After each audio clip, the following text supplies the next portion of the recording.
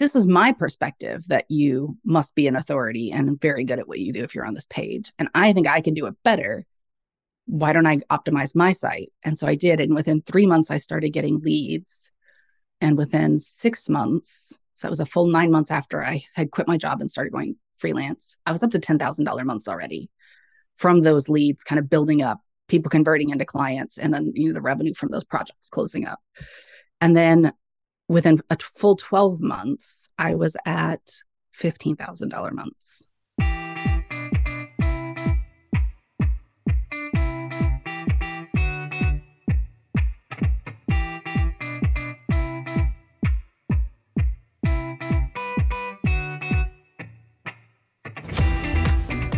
Welcome to the Profitable Graphic Designer podcast.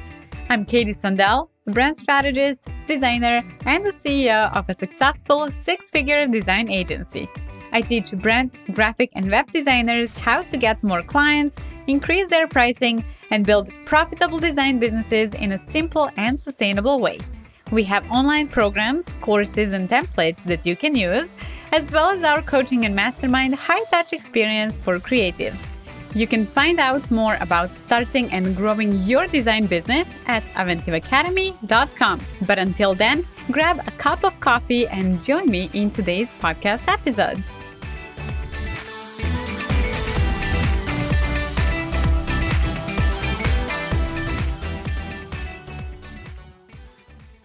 Hello and welcome. In today's episode, we have a guest. Her name is Adrienne Johnston, and we'll be talking about making $20,000 per month while working only 20 to 30 hours per week.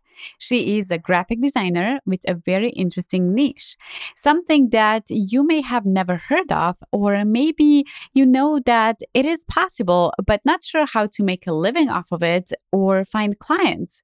Well, without me talking too much about it now, I will just welcome my guest and ask Adrienne to introduce herself. Hi, my name is Adrienne Johnston, and I am a presentation designer. I currently live in Seattle, Washington, and have been doing presentation design and graphic design for about 6 years now as a freelancer. That is amazing. How did you start? Yeah, I got started about 6 years ago, coming up in January. I quit my full-time job. I just really wasn't happy in corporate anymore. And I honestly had no idea what I was going to do. I got onto Upwork trying to figure out how was I going to make this work after having quit my job. And I was doing everything under the sun, Shopify sites and websites and changing fabric swatches and Photoshop. I mean, you name it, I was trying to do it. And it just wasn't scalable. And so within a couple of months, I realized I had really happy clients and I was getting tons of work, but I was working probably 80 hours a week and making about $5,000 a month, which maybe isn't terrible on Upwork, but it wasn't where I wanted to be. And so I just kind of looked across the board of what was working really well and what wasn't. And what was really interesting is that presentations in particular were doing well for me. They weren't competitive on Upwork. So I was winning half of the bids that I was putting in, which for anybody who's been on Upwork, to win half of the bids is a really high win rate on those. And then they paid really well relative to I was making as much on a PowerPoint that would take me a few hours as I would to do a website that would take days or weeks. And so when you were kind of looking at that math, all of it really made sense to figure out, why does this work? And it worked for me because I had been in corporate for so long. I'd been using PowerPoint. It was so accessible. I'd been using PowerPoint actually longer than I had been using Photoshop and InDesign. And I'm a self-taught designer. So I, learned Photoshop as a hobby in the early 2000s, making Christmas ornaments, I remember, and doing marketing stuff for work. But it was always as a fun hobby. And PowerPoint was the thing I had to use for work. And so once you start learning the skills and then you're well, this is the tool that I have that's so easy and on all my computers, then I'll just use that, which I know there are so many people cringing and just getting the heebie-jeebies thinking about it. It's not a design tool. It's not, but it's actually a really robust tool. And I think PowerPoint gets such a bad reputation because We think of like the death by PowerPoint, like the bulleted slides where people have their watermarked images that they grab from the internet. But like there's some really cool things you can do in PowerPoint and the animations, and you can make some really like interactive, cool slides.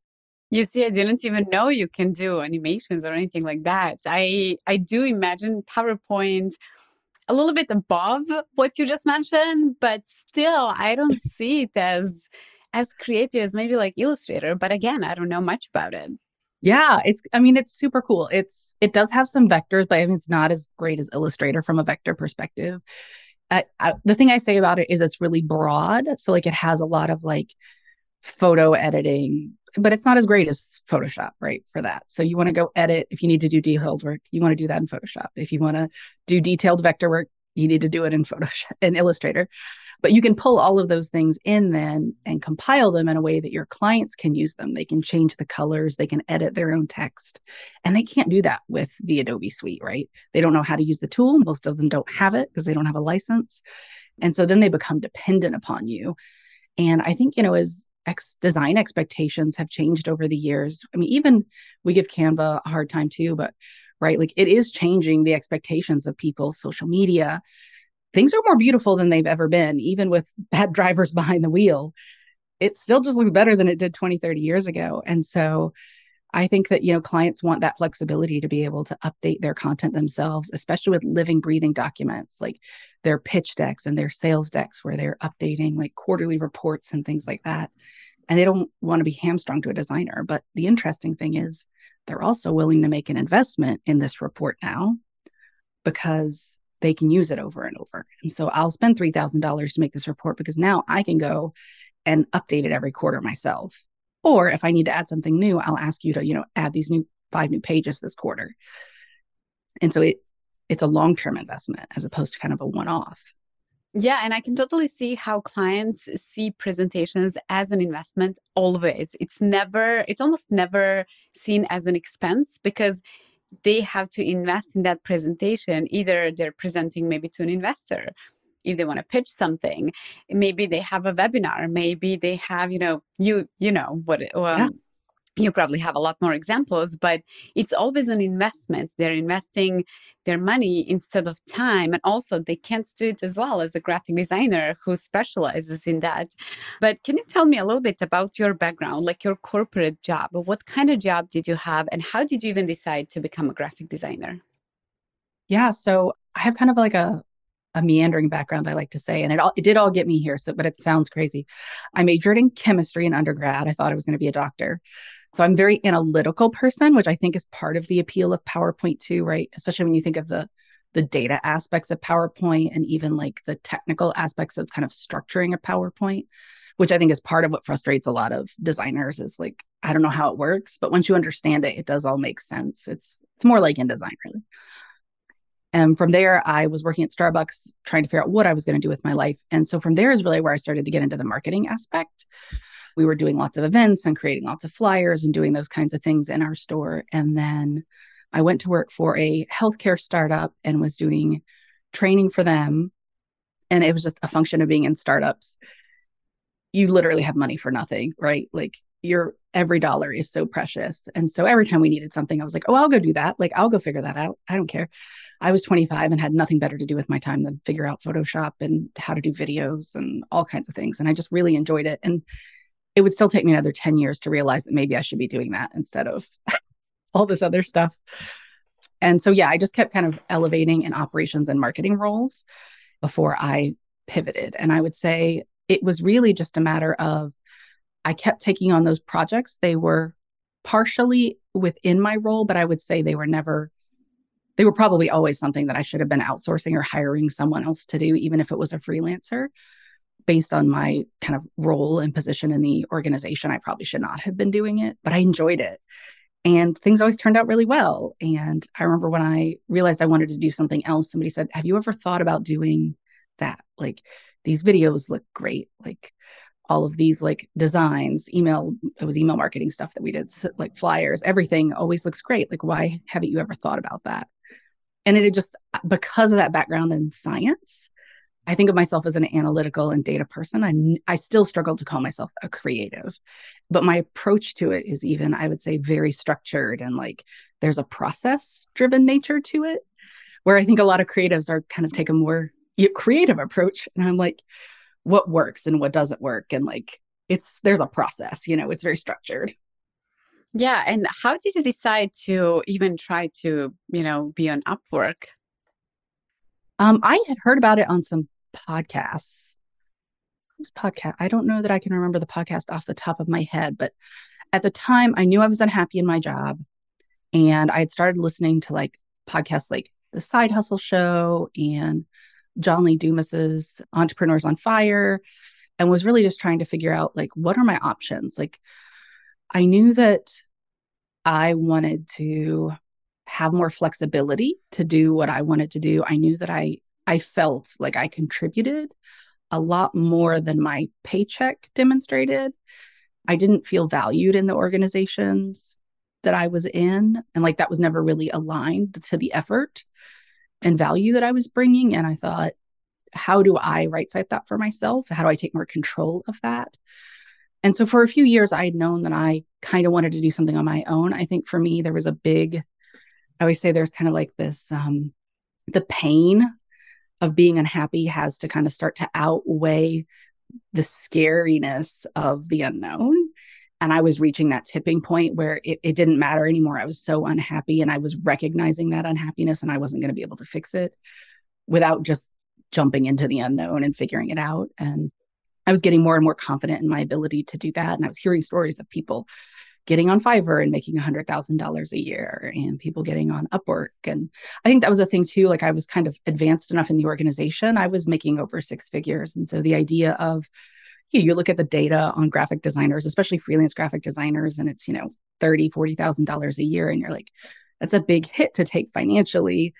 And then you layer in the fact, I consider myself an introvert, and the idea of going out and doing sales. I was just listening to your episode with Gigi from 16 Creative, and you were talking about going out and networking. And I was like, oh, it makes my stomach turn to hear that, because never like, you have to beat me out of my house, like going out and talking to strangers I don't know. Oh, yeah. And you probably heard that I'm totally opposite. Like, I was like 9 months pregnant and still going to events, and not because I wanted to get more clients or even meet more people, but because I needed to leave the house. I wanted to be around people. So I was like with a huge belly, just like walking around, and everybody was like, what are you doing here? I'm like, I'm having fun.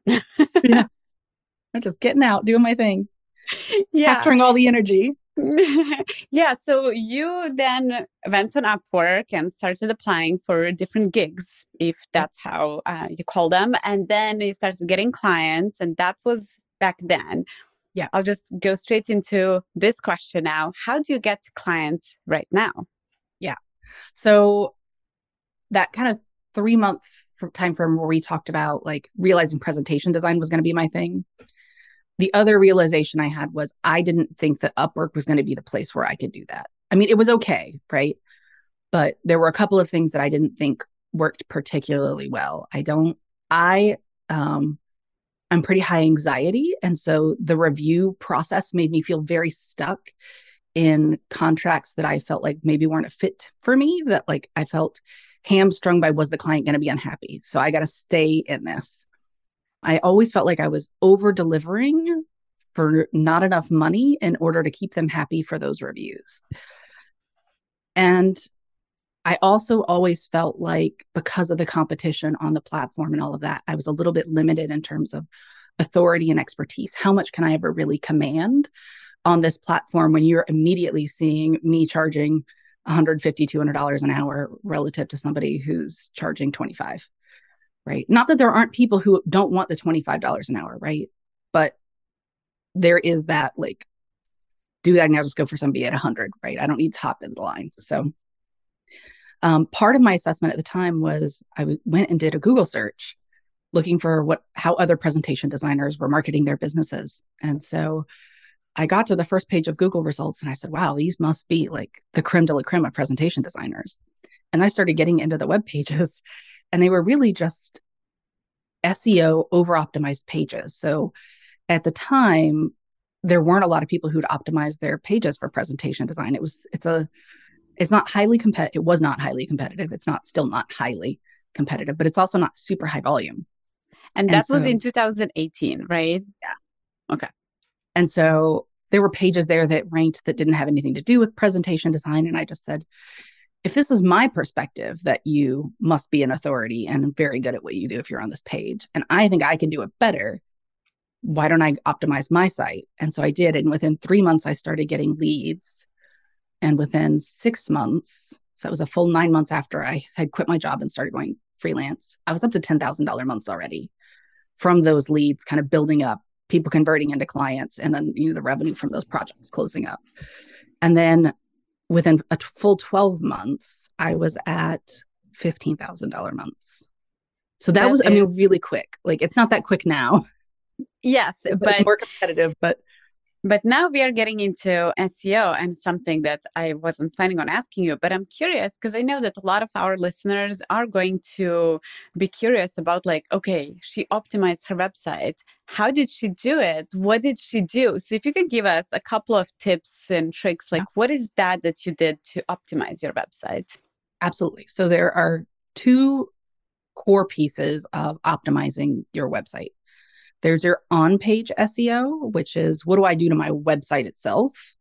And there's your off-page, which is the backlinks from other websites that kind of give you credit, right? Kind of like a thumbs up to Google that your website is legitimate. So for the on-page, you have to go and do research to say, what is a good keyword with high buyer intent? That's the important part. I could go target a term like presentation designer, gets 2,000 searches a month, but it's really broad. And who's actually searching for the term presentation designer is other presentation designers, not buyers. Buyers are searching for the term freelance presentation designer, freelance PowerPoint designer. And actually, if you go search presentation designer or PowerPoint designer, it's PowerPoint designer. PowerPoint designer, all of the search results are actually for PowerPoint's built-in auto design feature. And so you have to be really careful about what term you're optimizing for, because you can accidentally think you're optimizing for one thing. So the best way to do that is to go and actually look at the search results and see who's ranking for something. So if you wanted to go and SEO optimize for a term around brand strategy, you would go and you would pick that term and go and look and see if there are freelance brand strategists or brand strategy agencies that are organically ranking for that term. Or even maybe even running ads for that term would also be a good way, because if they're spending money on it, you've got to assume that they're making money from that term. So that's another good thing to look at. From there, you want to put that keyword on your website. It needs to be in your site title. It needs to be in an H1 tag at the very top of your page. And don't muddy it up with something else, right? Don't do freelance presentation designer and content copywriter. Like, decide what you're going to be and put it on there, but don't be spammy about it either, right? Like, you want it to feel natural and organic. So one thing that people will do wrong that worked 10 years ago on SEO, but does not work now, is they would just like cover their page and freelance presentation designer everywhere. But now Google will just absolutely penalize you for that stuff. So you don't want your keyword to be more than 2% of the total copy of your page. So one of the little tricks that you can do is you want to make your page longer so that you can get more keywords in. But you also don't want to make it too like overwhelming for clients. So think about like if there are ways to, if you have like scrolling testimonials, like things like that, where you can add like little keywords in. Like if you go and look at my website, I tag my testimonials with little project keywords. You can do FAQs. So like I have FAQs, but they're not all there. Like you have to use an expander to expand them so it's less overwhelming, but gets more copy on the page. You can think about what are those kinds of things that you can do to keep the user experience really good, but still optimize the page, because user experience is part of the on-site optimization as well. If what Google cares about is not just the fact that you have that keyword, they care about somebody searches for that keyword. They come to your page, and is it what they're looking for? Do they submit a query and keep looking, or do they keep looking, right? And so that's what enables you to rank and what determines whether you keep ranking to some extent. Yeah. And So do you have a niche now when it comes to your clients? Do you work with a certain industry or you get clients all over the place? presentation design is already such a small niche that I haven't optimized beyond that. I think from an SEO perspective, that would probably be difficult to do. I would probably end up with no traffic or very little. So I've kept it broad for now. I do tend to end up, because of my background in sciences, data, and I worked for a financial firm. I tend to end up with a lot of those clients. I'm not sure how much of that is I don't market it that way. So I don't know how much they go see my LinkedIn profile or something else, or it's just those are the people who happen to be looking for presentation designers because their decks are more complicated. But yeah, that's certainly something to consider. And if I was going to be doing that, I would be doing that more from an outreach perspective based on who I was targeting. Then I would be more specific. But you certainly can. And that is certainly another way to niche based on what you're doing. Just for me, it didn't make sense to do that. Yes, and I can totally see how it can be too narrow. Like if you were to do, you're a presentation designer for wellness product-based businesses. Nah, it's a little bit too narrow. Right. But a lot of designers are afraid of niching, and that's why, I ask you that question. And even just being a presentation designer, that is narrow. I mean, it's not too narrow, but it is narrow, and you do have your niche. So I have two questions within that topic. Were you afraid to niche down? And second, how did you transition into having your niche without losing existing clients? So, yes, I was afraid for a couple of reasons. One, I mean, there's just a stigma around being a presentation designer. The nasty things people say to me on the internet. I mean, right, you're not a real designer. PowerPoint's not a real design tool. Like, I mean, it's aggressive. And there are probably people that'll listen to the podcast and or never listen to this podcast episode because of it. And that's okay. There was that piece, but the other piece was like, is it going to work? Right? Am I going to end up marketing myself right out of a job? There's not really going to be enough work. The way that I combated that, to your second question, is I just didn't do it all at one time, right? I didn't let go of anybody I had. I wasn't going to do that. But I was pretty aggressive on I'm not taking on anybody new. Like, I'm really going to commit to this. So I was everything I was doing. This was interesting. So my revenue for the first 3 months was $5,000 a month. And then it drops down to like $2,000 to $3,000 a month for 4 to 5 months before it had the big upswing, because I said, I am only going to work on presentation design from new clients. And I'm only doing it this was not a great idea, but for $100 an hour. And any other time that I have available. So if I'm not working on that, I'm working on my website, I'm optimizing it, I'm doing blog posts, I'm everything. Like, I am making myself look like more of an expert in order to command these rates and do a better job. So I had that flexibility because my husband had a full-time job that could support us. If that was not the case, I don't think I would have been quite as structured as all of that, but I knew it was an investment that I could afford to make. And I think for a lot of people who worry about niching, I think that's the big thing, is it feels so cold turkey, like black and white. And the reality is that for most people, there needs to be some type of gray transition area and you just have to figure out what that looks like. Is that I'm going to continue to service these people while updating my marketing for the new people? If they send referrals, am I taking those on? And what's my tipping point where I say I can't take those anymore because these people are making enough money now, or I feel like there's enough confidence? But it's tough to manage because you have to figure out at what point am I preventing myself from taking on those new clients with these old ones, right? At what point am I really holding myself back in this old niche or in this broader niche and service offering, and limiting my revenue and limiting my opportunity and working too much out of fear, right? And that was where I was. I was just like, I knew that I could do the general thing, and I knew I could work a lot of hours and make very little money. So I was like, what do I have to lose?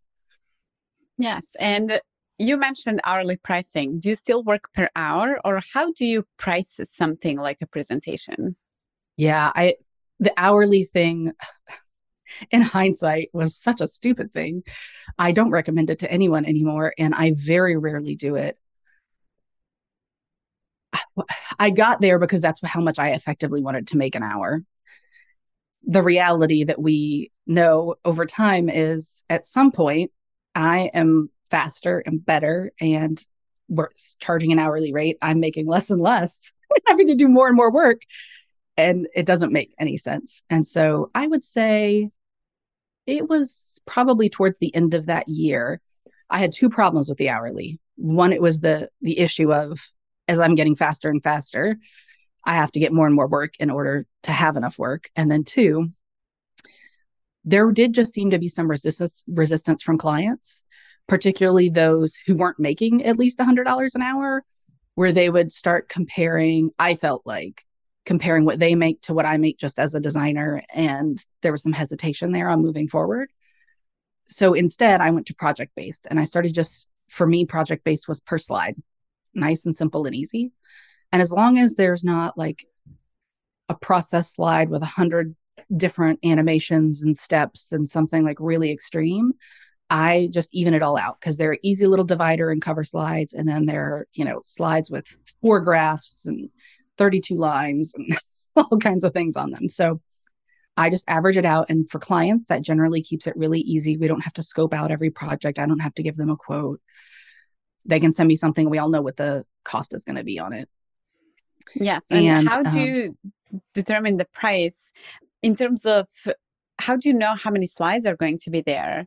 If they send you a Word document, how would you know what's that going to look like? Most of my clients will break out the content, even if it's a Word document. They'll say like, this is slide 1, slide 2, slide 3. Yeah, that makes sense. I probably only had 3 or 4 clients that have sent me a script or something like that and said, hey, can you break this down for us?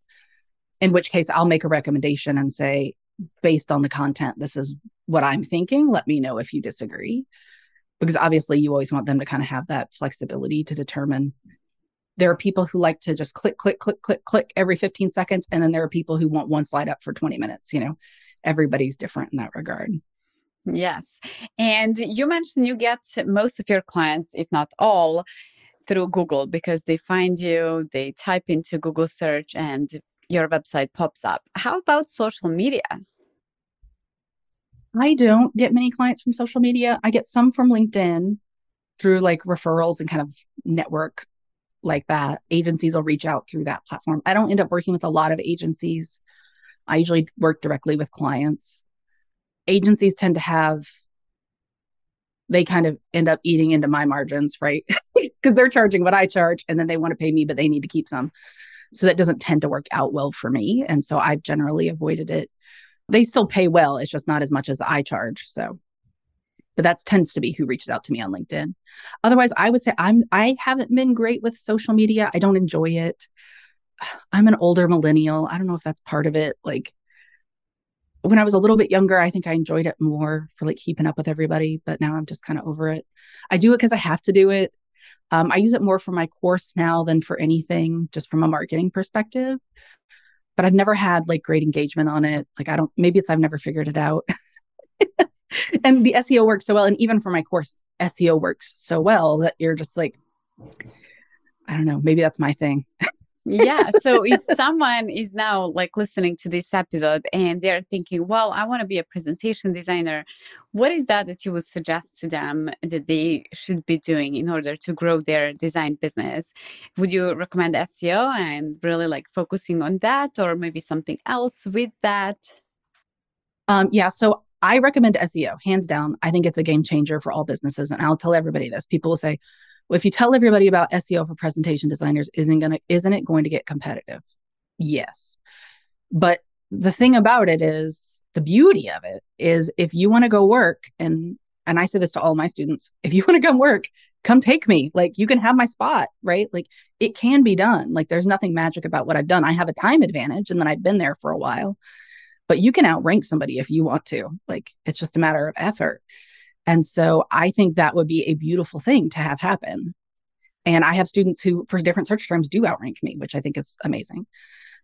I think it's been a game changer for my business. I just had a situation, And here I am, right? 6 years in business. And I had 3 months ago, I was super busy. I had a new client reach out. They are a really large wealth manager, national. So they serve like $1 billion clients. And I was like, they've got the budget. This is fine. Like, I don't have time to deal with it. So I just threw out, instead of my normal $75 a slide now, I threw out $100 a slide. And they came back and immediately said, okay. And I went, oh, well, so this is, 30% more than I would normally make for this project. They have given me so much work in the last 3 months. I mean, they've doubled my revenue in the last 3 months, each month, very consistently, because they're going through a rebrand and they've just got so much content to get through. It's been a game changer, but I didn't know that right when I responded to the message. Like, you get these messages and then you figure out who's who, like who's going to say yes or no, or how it's going to go. And so I recommend it to everybody because I don't have to do anything, right? Even when things are slow during the pandemic, when everybody else was like falling apart and like the world was ending and nobody had any work, everybody was moving their slides. Everybody was suddenly, I have to do webinars, like all this stuff we'd never done before. And I was busy. I had some of my best months during the pandemic. So Yeah. I think SEO is huge. That being said, the caveat is it does take time to implement, and it takes longer now than it did 6 years ago.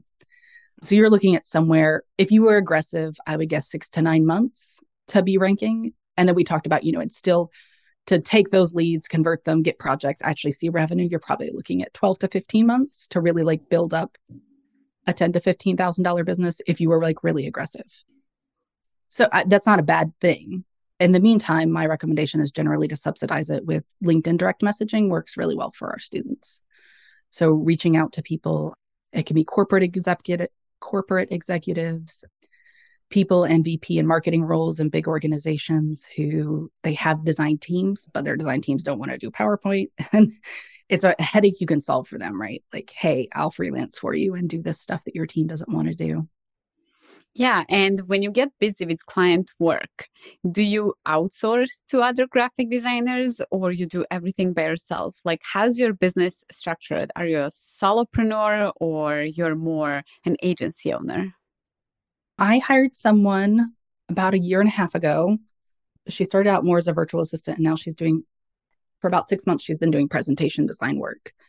And I would say she's really in the last few months kind of hit her stride. And so that's really started to change things as well. So from a structuring standpoint, I guess we're leaning more towards agency. I don't have any desire to be like an agency. Like, have you ever managed people before, like big teams?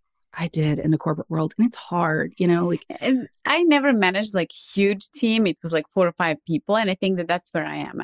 That's my sweet spot. I don't like working completely by myself. I do like recording podcasts and I do like writing newsletter for, our, for Eventive Academy and things like that. But I do like working in teams. So for example, in my branding and design agency, we do have a brand designer, graphic designer, web developer, web designer, content developer, and that's it. And then also when it comes to the Eventive Academy, we do have a graphic designer. And I'm now hiring this week, like virtual assistant. And I think that's it. So It's a it's lot. like, I'm like, like a few people here and there, but I would never want to have not even 20 is a lot. With 20 people, I would already hire a manager to manage them because that's not for me. But I also don't want to be completely alone. Yeah.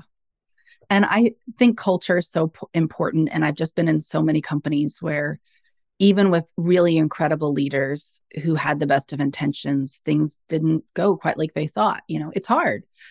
People are complicated. And the more people you have, the more complicated it gets. And so I'm just really cognizant of the fact that like I want to be happy, and I want to be in my zone of genius. And I know that if I have a big team, I will worry about them and I will prioritize them over me. And they'll be having grand vacations and I'll be working on Saturday nights. Like, I just know that that's how it's going to go.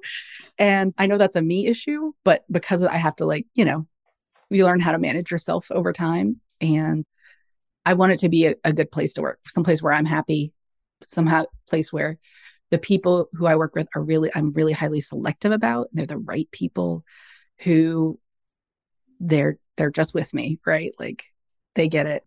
They care about everything as much as I do. And I think that makes all the difference in the world. But I think that if you're focused on growth, it's not that you can't do both. I don't know that I have the skill to do both. But I think if you're so focused on growth at the expense that you're putting butts in chairs, that, you can sometimes sacrifice culture. And I just don't want to wake up one day. Did you ever read Tony Hsieh's book, The Zappos Found? Yeah.